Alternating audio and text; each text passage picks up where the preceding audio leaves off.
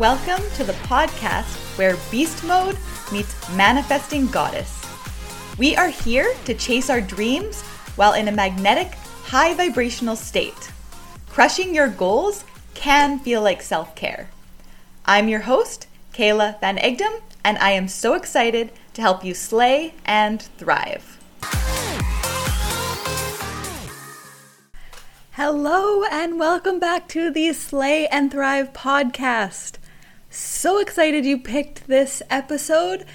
You probably picked it from the title because it is going to be juicy and fun and playful, and I have a special place in my heart for this episode because it's actually an interview with one of my coaches. And she helped me through a very pivotal time in my life. And it was really after that pivotal time in my life where everything started to shift and evolve and transform for the better. So this woman has some magical abilities. She has amazing things to say in this episode. We cover a lot of ground. So we talk about this idea of sexual alignment and how it looks different for every single person. We talk about shame and some of the challenges people have with owning their desires and how we can really minimize that shame. We talk about some of the common challenges that people have in relationships or with their sexuality and ways to work around that. And we just talk about how to create more play in our lives because that is such an important part of thriving. It was an amazing conversation, and just on a personal level for me, it was great getting to reconnect. So this is Corrine Underwood. She is a sex and intimacy and relationship coach, as well as a sexual education person as well. Person is not the right word, but you know what I mean. So she wears many hats, she has many skills, and she's an incredible person to both work with and listen to. If you want to find out more about her, I've included some links in the episode description, and enjoy this fantastic conversation with Corrine. All right, Corrine, welcome to the Slay and Thrive podcast. Thank you so much. It's such a pleasure to be here and to see you again. Yes, like right before we hit record, we did a little bit of catching up, and it is really good to see you again because you were so instrumental in setting a lot of great things in motion for me. And I know my listeners are just going to love hearing what you have to say as well. Awesome. I'm excited. Thank you. Yes, you are very welcome. So I'd love for you just to first start out just sharing a little bit about what you do, how you help people, and then also what led you to becoming the coach and the help that you are out in the world.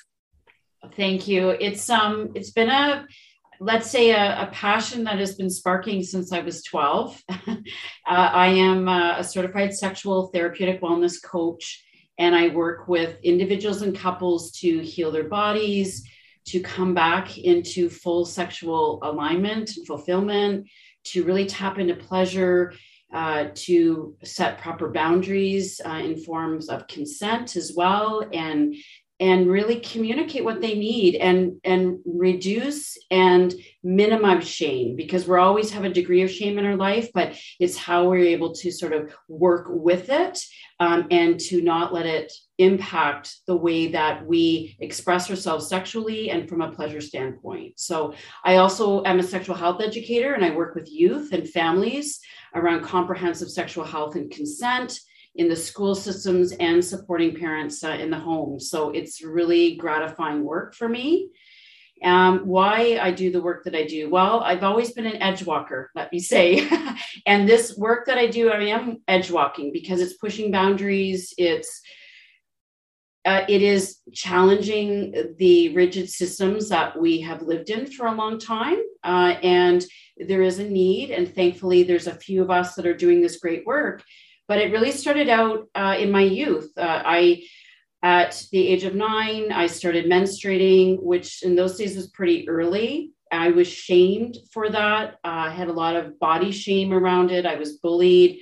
I was a professional athlete. I was on the national tennis team at the time. And basically, I was told that I wasn't doing as well because I had gained weight.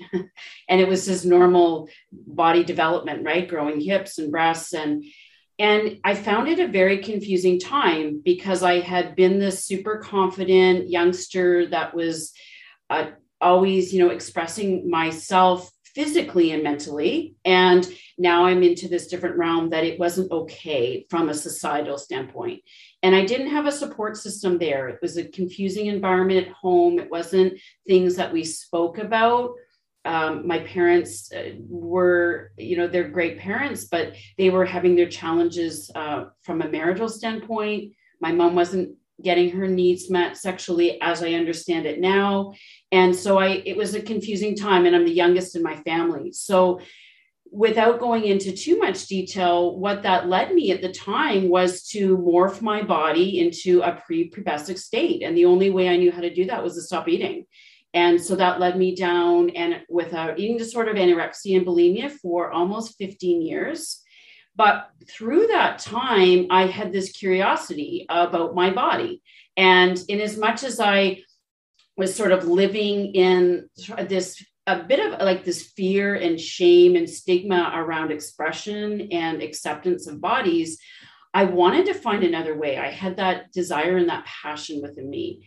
And so once I got physically healthy, it led me down a journey to start helping women, first of all, around menstrual health and wellness, because to this day, there's still a lot of stigma and shame around that.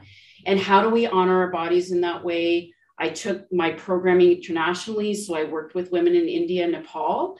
And one thing led to the next. So I started learning about different lifestyles and tantra and orgasmic meditation and what it means to be a woman in different cultures and society and how we navigate through that and also navigate through all genders and body types. But truly it wasn't until I gave birth to my daughter at 38, I was doing work in international business development, part and parcel alongside my passion and love for sexual health.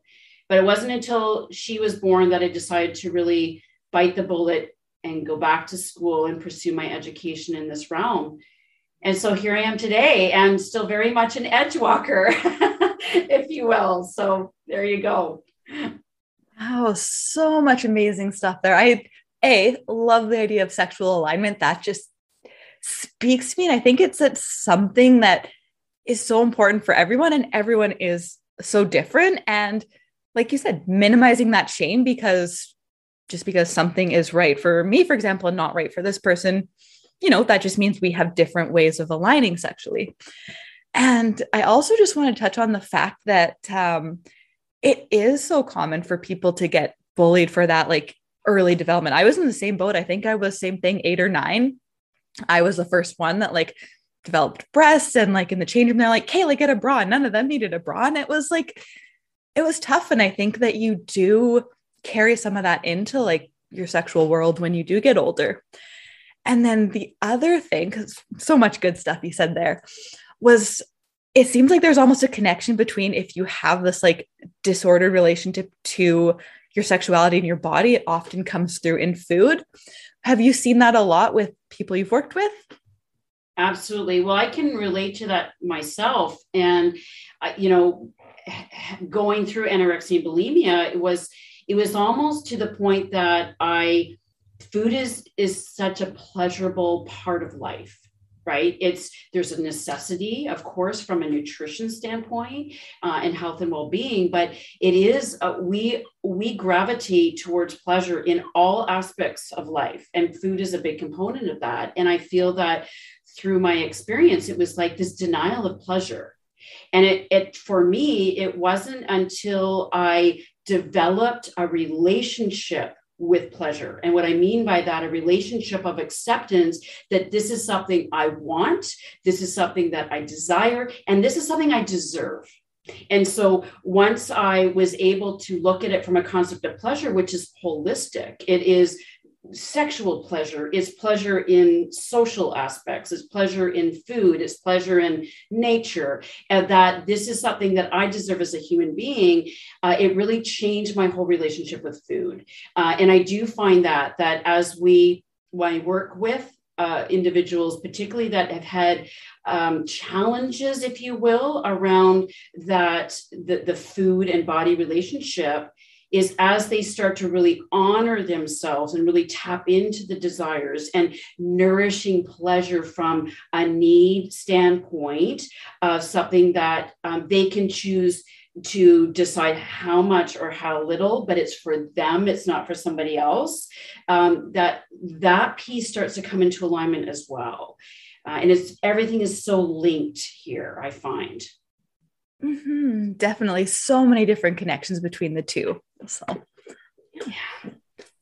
So alongside those like food and eating challenges, you often see alongside the sexual challenges with your clients, what are some of the other common roadblocks or obstacles your clients or couples as clients come to you with? Yeah, it does. There's quite a range. Sexual health doesn't exist in a vacuum. So there's so many aspects of our being. And I like to kind of approach it from, I call it the 4D. It's like a wheel. And so we are made up of our belief systems, what we feel in our emotions, what we sense in our body. And if one or more of those things are out of alignment, it is going to affect our relationship with sex and our sexual being. In particular, I find that, having the opportunity to come in and work with individuals and couples, I'm coming in without attachment, right? I don't know their story. I don't know their patterns, but it allows me the opportunity to observe the patterns that they're living in. And when we are immersed in our own pattern, it makes it very difficult to see that from the outside. So I'm able to see that, have that perspective. And so what are some of the things that are challenges? Well, communication is a big one, right? If we are living in shame, if there is this, culture of that, it's something's wrong, it's taboo, that we shouldn't talk about these things, then it's going to be more challenging to express and to really decide what we want and what we won't want and how to voice that. So communication is a big piece, but also it's more that acceptance of our bodies and the value that pleasure places in our life. There's also trauma, a lot of trauma, and it's not just trauma such as a major life event, where it be rape or abuse or a car accident. I refer to trauma as sort of a spectrum. Trauma can be these micro abrasions that we have over the course of a lifetime that we don't feel we have full voice and choice over our decision making. And that gets ingrained in our body. And so it's working with clients to really help them, first of all, understand the root of that, and now work with exercises to sort of realign and rewire their body. So there's a lot of diversity here, but I do generally find that there's a linking between what we are dealing with as adults, particularly when it comes to intimacy and sexuality, and the experiences and the relationships we had growing up as a child. And the important piece here too, and particularly as a coach, is that it is important from a therapeutic standpoint to understand the why, to understand why something happened. That is an important part of healing. But if we can't, then once we've understood the why, if we don't have the support to gather the tools to then move beyond the why and really discover the how, and how we integrate change in a positive format, then we're just going to get stuck in that story again. And so where the magic happens is that, when the individual or the couples are ready to move beyond the why, and they're like, okay, this is where we're at, and we want the support on how to move forward and to integrate and to live a life more in alignment and more pleasure.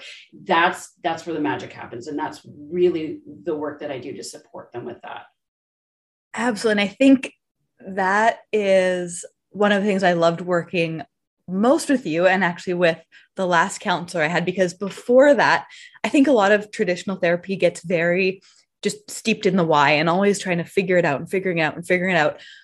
But as you mentioned, that how and having those tools to use to move forward is equally as important as having that like baseline of awareness. Absolutely, it is. Yeah.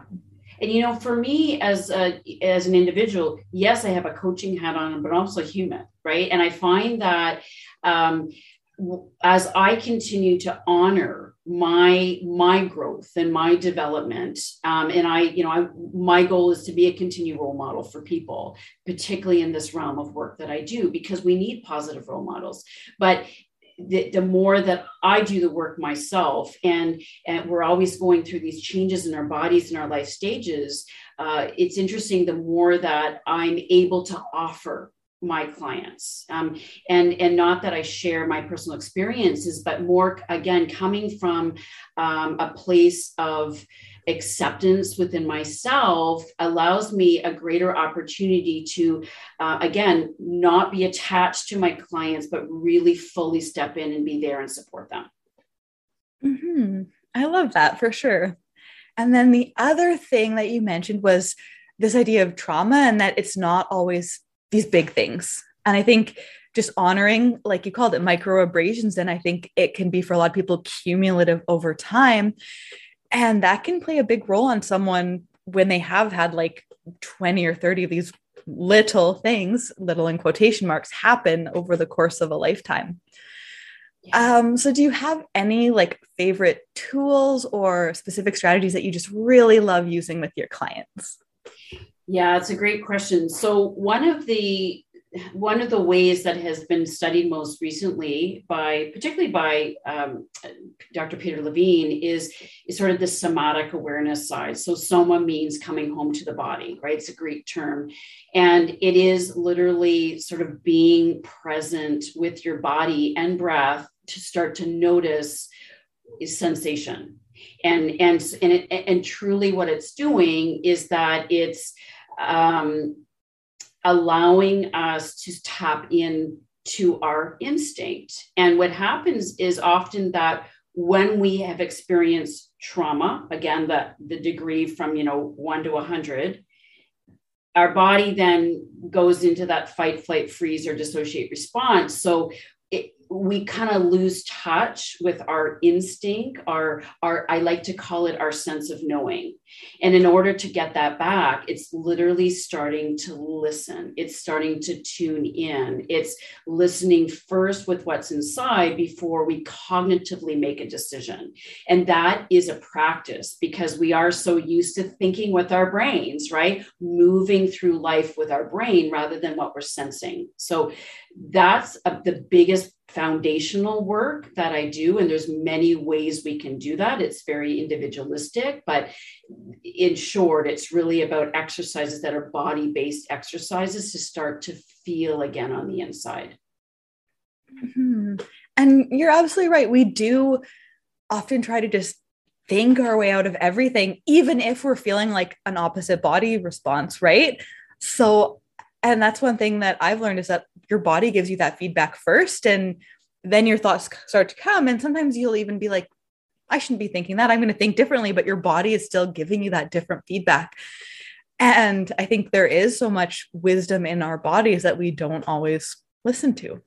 Absolutely. There's an amazing book called The Body Keeps Score, and our bodies really do keep score. Just even in the work that I do with youth, is that, it's basically when you get into a situation, what do you notice? What are you noticing inside? Is it a feeling of excitement, or is it a feeling of like concern or dread or fear? And sort of kind of identifying that, because that's really what's going to help keep us safe as we kind of grow through the lifespan. And how do you work with those like clients or those youth who don't even know what they're feeling? Like they might have like the butterflies in their chest or like certain physical responses, but they don't actually know what it means. Are there ways to help people make those connections? Absolutely. And this is a lot of the work that I support parents on. And, common thing for kids, particularly, from that 8 to 14 age group, is they will get stomach aches. Okay. Stomach aches is like, oh, I don't feel like eating. I have a stomach ache. And generally a stomach ache is so much more than it's just a stomach ache, right? It's something else going on. And so one of the things that I encourage the parents and the youth to work with is, okay, first of all, place a hand on the part of your body that doesn't feel right. Okay. So one of the way we want to ground ourselves is like placing a hand on our heart, on our leg, on our gut, on our stomach. So it's like, I'm here in this body. So that's sort of the first step. The next step is like, okay, so I have a stomach ache. So what is your stomach ache telling you? Does it, is it hot? Is it cold? Is it jumpy? And if they were like, I don't know, it's like, doesn't feel anything. Well, numbness is a feeling. So, thank you for sharing what it's telling you. If you were to give it a color, what color would it be? If you were to give it a shape, what was the shape? You want to draw it down, draw the shape of what it feels like inside your body. Now you starting to get them way more specific. So now they're like taking it from here and they're putting it out here. And I find with kids, like drawing is a good thing, or they can show with their hands, or they can do a movement. So actually like taking that sensation and putting into something that's kinesthetic and into the effect that they're almost like taking it out of their body and they're going, okay, I'm going to just like put it on the side and I'm going to look at it. And you can actually make it playful and fun to the point that now they're not really focusing on the discomfort. They're focusing on like, what is this? Like, what can I do with it? And they can even have a conversation with it. So we're making it a practical thing that they can actually do something with that's not going to like immobilize them into a state of like, we want to bring them back to a place of resourcefulness. Mm-hmm. And I imagine every kid is really different. You might tell some to like pick a color and they're like, I don't know what color, but you get them to draw and all of a sudden they can start to figure it out in their own way. Yeah. Absolutely. And a lot of times kids need to move energy, right? Like anytime we have a feeling in our body, it's really just energy that's sort of stuck together. So, it might be like, okay, we're going to do some jumping jacks, or we're going to dance around the room, or maybe you're going to punch a pillow, right? Like having an outlet to move that energy in a safe environment is really key. Yes. And I think that's fantastic advice for adults as well, because same thing, we get the stuck energy and then we often resist it. But if we were just to say, hey, I'm feeling mad, and then like rage cleaned our kitchen or like went on a run or something, it moves so much of that energy. Absolutely. Yeah. And on the flip side, a lot of times, like some people have deal with emotion by eating, right? And so recognizing the cues in our bodies so that we can actually do something that is a more nourishing, right? It's going to help us rather than immobilize us. Mm-hmm. Absolutely. Yes. So I want to take a little bit of like a turn onto a bit of a different topic and dive more into how you coach and how you approach things. So for me personally, I feel like you really had this intuitive sense about what I actually needed when I came to you for coaching. So when I came to you, I was like, please help me manufacture more desire for my now ex, and please help me stop feeling attracted to this client who is now my boyfriend. And and in one of the emails you sent back, you said something along the lines of like, we can definitely work on your goals together, but keep in mind that your goals could change. So do you have this like intuitive sense about your clients coming to you wanting this thing, but you just sensing that they need something else entirely? Absolutely. 100%. And, I'm a true believer that I'm attracted to clients as much as clients are attracted to me, right? And that has to be a match. And I've always held to the fact that if there's not a fit, if it works both ways, right? Client can say, this is not a fit, I'm not going to work with you. On the same token, I'm not going to work with a client that I don't feel is in alignment, because I'm doing a disservice. So I am a very intuitive person, and I work with energy, and that's what I do on a personal level. I'm also a Reiki master as well. And so, yes. But the part of this is that it's being able to hold that space with the energy and provide I'm trying to think of the, it's basically asking the questions in a way that clients will formulate their own discovery, and really allowing them to evolve in that. But I do find that it's, even before I go into session, I do spend time really just being present and prepping and holding that person's vision in my space so I can get in tune with them. And I find that's such great work in terms of energy. And I'm such a believer in that. And crazy enough, like some people are going to go, oh, okay, she's out there, but I will get very strong visions, sometimes in the middle of the night, sometimes after a session.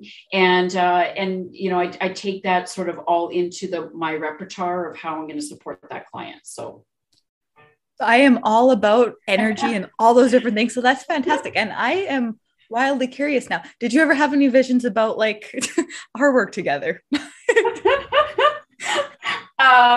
I did. And one of the biggest visions that I had is when you describe now your current partner, what was so strong was this color. It was this, and it's not really, it was this brightness, like every time. Okay, well, first of all, I could see it in your body language, right? But it was like literally was overcome with this like glow, and and that I know that was the energy between you. And it was so interesting because as sort of the observer with that, I was observing this sort of and I don't think I would say it's fair to call it a resistance, but it was the uncertainty still on your part, because you hadn't kind of crossed over into that full acceptance of like, yes, this is the person I really want to be with, and we're in alignment, right? So I found it so fascinating that here I am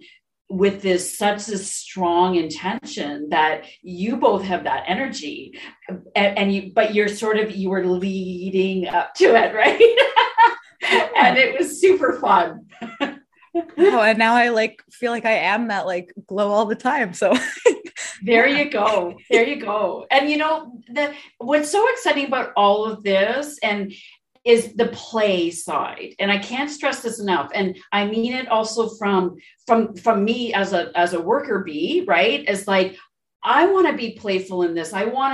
Because life is about play and pleasure, right? And so, but on the flip side, it's this like, as we can go through life, and we're going to make really big decisions, and decisions are going to be super tough, and life is going to be challenging sometimes. But when we can also bring this play side into it, like, ooh, this is like unfolding and curious and exciting, like that's so awesome. That side. Yes. And I think there is such a tendency to just take everything really seriously and act like it's a drudgery. So that's been something that I work on, and I loved the other people work on, is like just lightening up and laughing, even if like something's a little aggravating, just being able to see the humor in it and just, going about your merry way and making things more playful. Absolutely. And I full disclosure, you are such an inspiring person, and you're such a joy, like seriously to work alongside. And so, it's been a wonderful journey. Oh, well, thank you. I appreciate that. You're welcome. So do you have any favorite like practices for incorporating more play into your life, or do you prefer kind of just the spontaneity, whatever happens in the moment kind of thing? Yeah, I love spontaneity. But I also realize that, life can have lots of commitments too. And sometimes the spontaneity we have to be super flexible with, right? I also see huge value in the not only the intention but the execution. So putting things in place, putting in a schedule. And I oftentimes I hesitate saying that because people are like, scheduling is not sexy. Scheduling certainly can be sexy. And the thing is that we as humans, and I'll speak directly for myself, is like, I love to anticipate. That like gets my juices going. I get the tingling, and I'm like, and as much as I like spontaneity, I also like the anticipation, right? So, and that comes with all things. Like, I'm going to plan an awesome hike. I'm going to do a kick-ass workout. I'm going to have great sex on Sunday or whatever, right? Like, so I, full disclosure, but hopefully.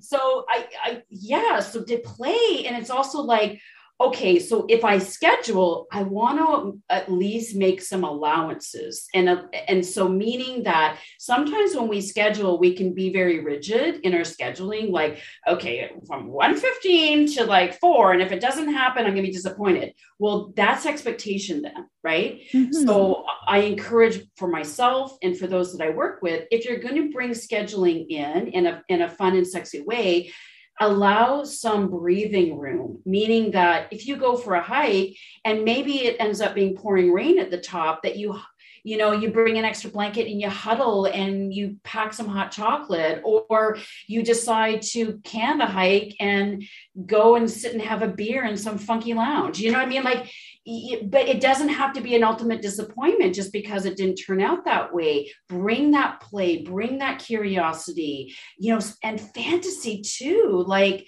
that's ours, right? Like we can go to the greatest realms in fantasy. Sometimes we might want to share it and sometimes we might not, right? And that's all right. So I find that too, is that kids, like going back to the kids thing, is like before kids are basically told no, which generally is around the age of 3, 4, their world is totally imaginary, right? It's like they spend every waking moment in fantasy. And so that is super cool, right? Like I want to live more into fantasy and play and allow space for that. Mm-hmm. That is such a great way of doing it, is almost like creating the container and like creating some like white space on your calendar for it, but not being like over attached. You're just knowing like, I'm going to play in this space. And this is a kind of general idea that I have, but I'm willing to flow and let like this or something better happen. Because I think that can happen a lot when you just create the space for something like that to occur. Totally. And I see that's sort of the greatest downfall with a lot of couples, is that because they're in a pattern of like, we have to do this. If we don't do this, I'm going to be disappointed. And then all that resentment sets in. It's like, let's go at this from the perspective of, we're going to set a time for play. We're going to set a time for creativity. We're going to set a time just to be in each other's space, and maybe set some parameters around that. But let's not make it so tight that if it doesn't turn out exactly the way we want it, we're not leaving that situation hating ourselves and hating the other person, right?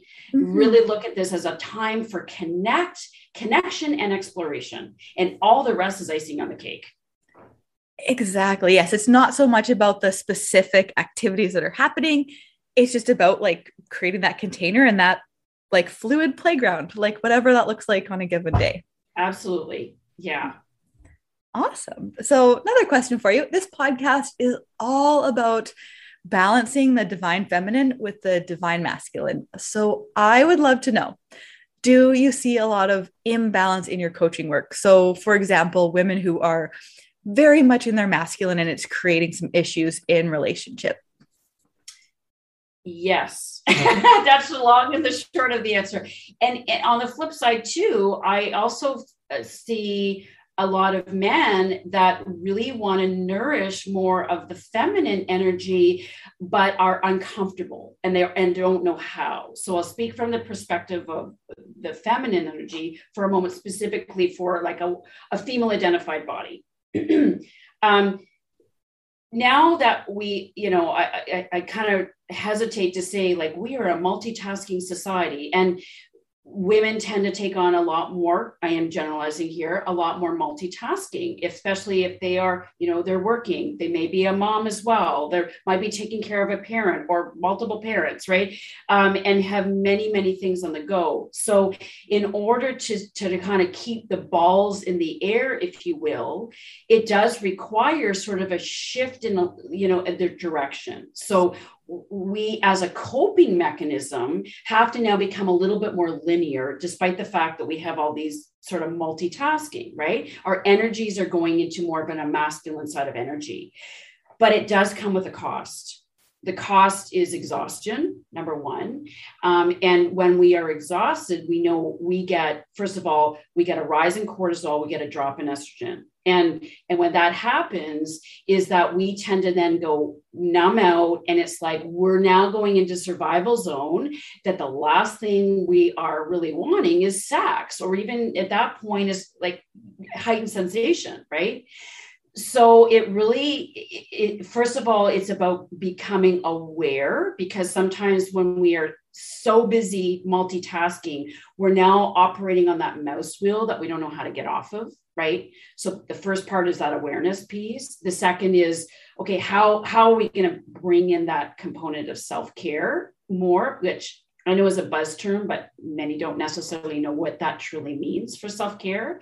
And in self-care, when we are starting to now have more presence with our body and relax our nervous system, it then naturally, because we are cyclic beings, we are going to now come back into more alignment, and we're starting to feel sensation again. So it's such a, now the challenge is in a coupled relationship, because masculine energy, for the masculine, they're very much about they want to be the caretaker for the woman, right? They want to be the one that's the rock. They want to be the one that looks after. Now, if you have this really kind of linear, strong masculine energy female, then where it leaves the male in the relationship is like, well, she doesn't need me, right? She doesn't need me. What am I here for? And that resentment, and to the point that they don't want me, I'm not good enough. Now we're not getting needs out. We're not getting sex. Sex is such a strong outlet for men. So it's really now, okay, how do we sort of work with this energy? And on the same token, the woman that is like, has all these balls in the air, at that point, they're wanting recognition, right? They're wanting the recognition, like, wait, I'm doing all this work. I'm doing all this for the family. Why aren't you recognizing me? Why aren't you taking care of my needs? And it's like creates a separation in the relationship. So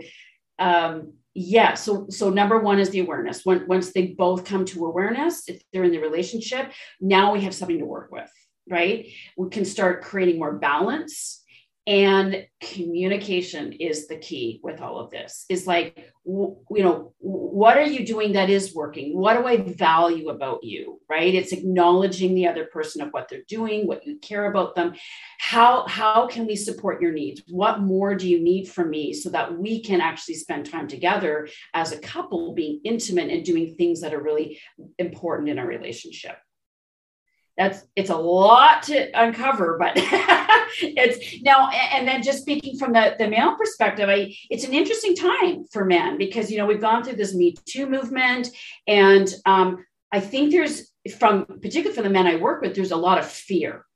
And the fear is like, how do I operate now? Like I'm a nice guy, I'm a respectful guy, but I'm kind of afraid how to express myself, because I'm afraid that it might come across as the wrong way. And so it's really talking about, how do we communicate consent? How do we communicate our needs in a consensual format?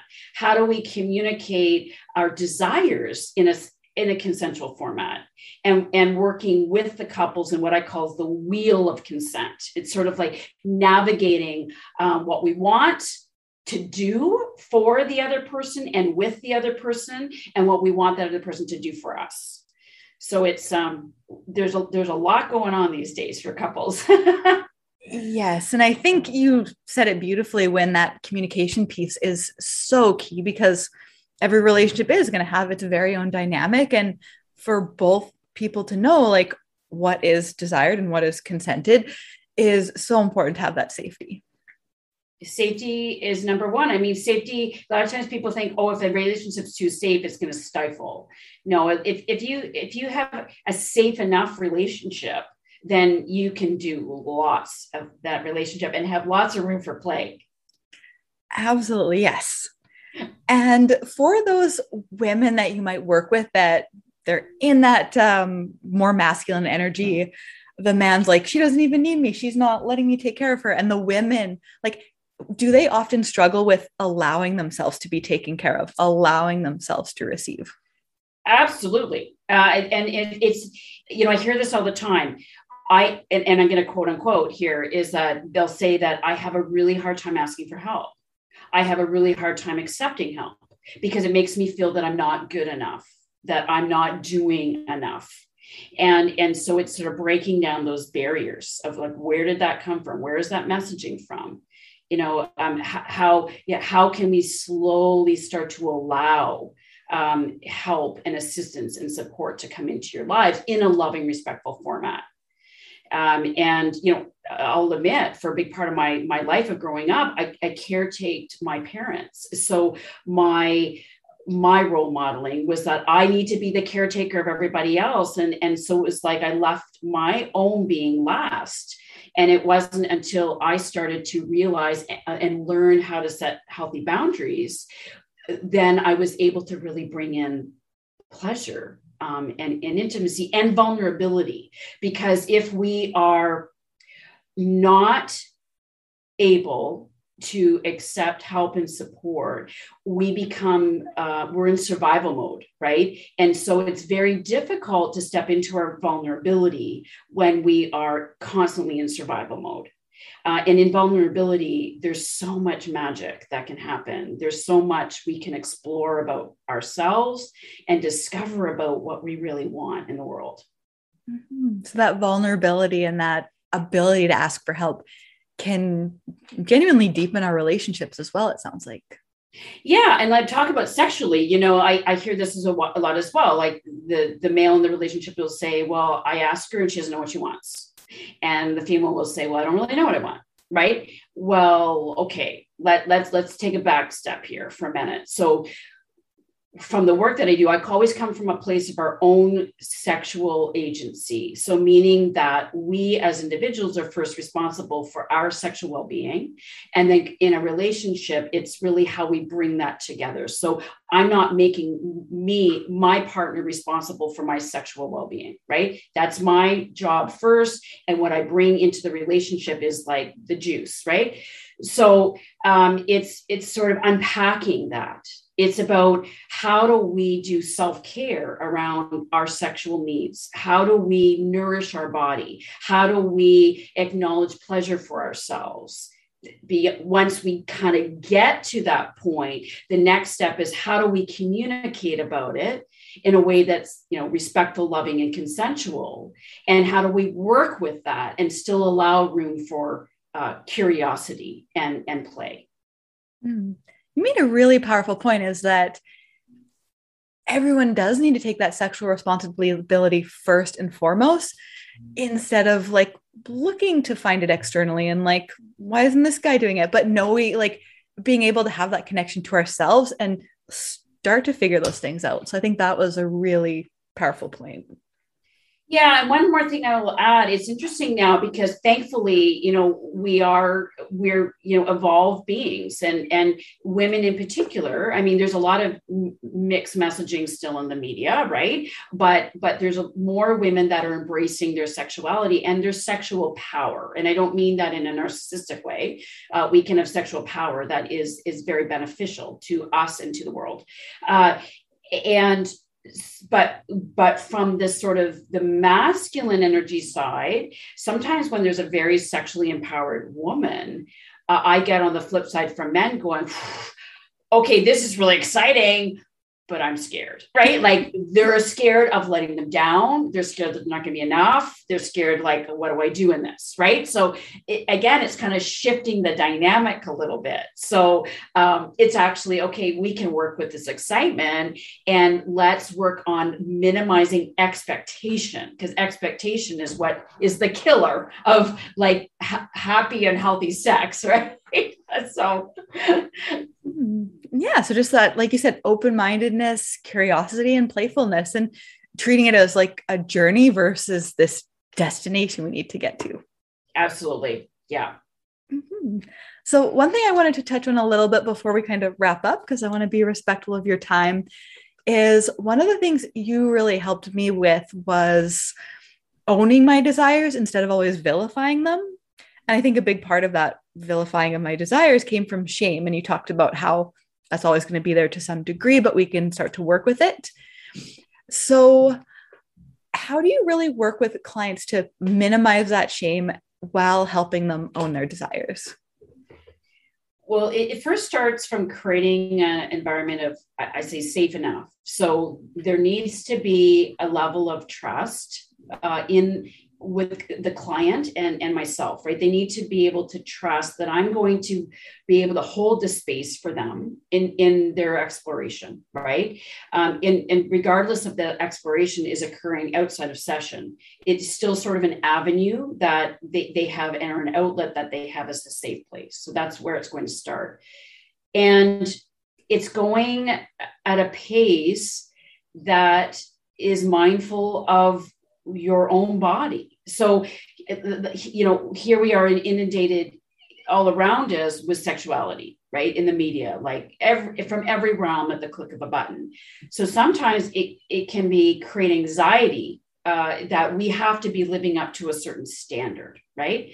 On the flip side, particularly if we are experiencing level of shame, it's like almost to the point of like shutdown that I don't even know where to start. So it's really, again, working with the client at their own pace to gradually start to explore themselves and their likes and desires. And it's literally, it can be minute by minute or day by day. It's very dependent on the client. A lot of times clients they haven't been exposed, like, and I mean that it's a bit of a pun on words here, but from an education standpoint, like if we look at kids, often have not had any sexual health education. So we grew up as adults and we've learned through the media or maybe some buddies on a schoolyard. So we don't necessarily have a lot of knowledge as to where can I get information to explore? What are some clubs that I can join? What else is out there, right? And so that's also part of the work that I do, is providing them with resources so that they can explore at their own pace for that. Mm-hmm. I think that giving them that knowledge and letting them realize that, you know what, whatever your thing is, you aren't alone, and that there is a place for you to be able to nurture whatever that thing is so important. Yeah. And not putting it in a black and white format. Right. So it's like, okay, if this is what you like, then honor what you like, acknowledge that, right. Where that obviously would cause harm, if it's being inflicted on another person, that is causing harm, that's non-consensual format. But if it's something that is your own and it nourishes you and your pleasure and your desire, then absolutely enjoy. Right? and wow, and that's why that fantasy world is so beautiful, because generally speaking, what we explore in fantasy is not necessarily what we're doing in real life. Mm-hmm. It's that playfulness and adventure in just another format. Yes. Mm-hmm. So I just want to thank you so much for joining me on the podcast. Such a great conversation. And as we wrap up, I just love to know what you're up to and how you're helping people and working with people at this time.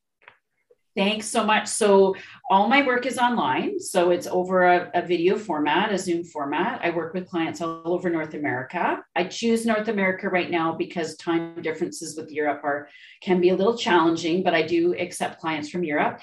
And it always starts off with a complimentary discovery call. We want to make sure that this is a fit, that you're going to be comfortable, that I can really support you in what you're wanting to achieve individually or within your relationship. And so I am generally, clients work with me over a period of a few months. It's very much dependent on what they're going to want to work on. I am doing a number of workshops coming up. I have a few that are around women and pleasure and consent, and all my upcoming workshops will be posted on my website, and my website is choicesforsexualhealth.com. Awesome. Thank you. And I will make sure to include those links when I post the episode. And are you taking on clients this time? Because I know sometimes you are, sometimes your roster is full. Yeah, you bet. So I will be taking on a new client starting the first week in November.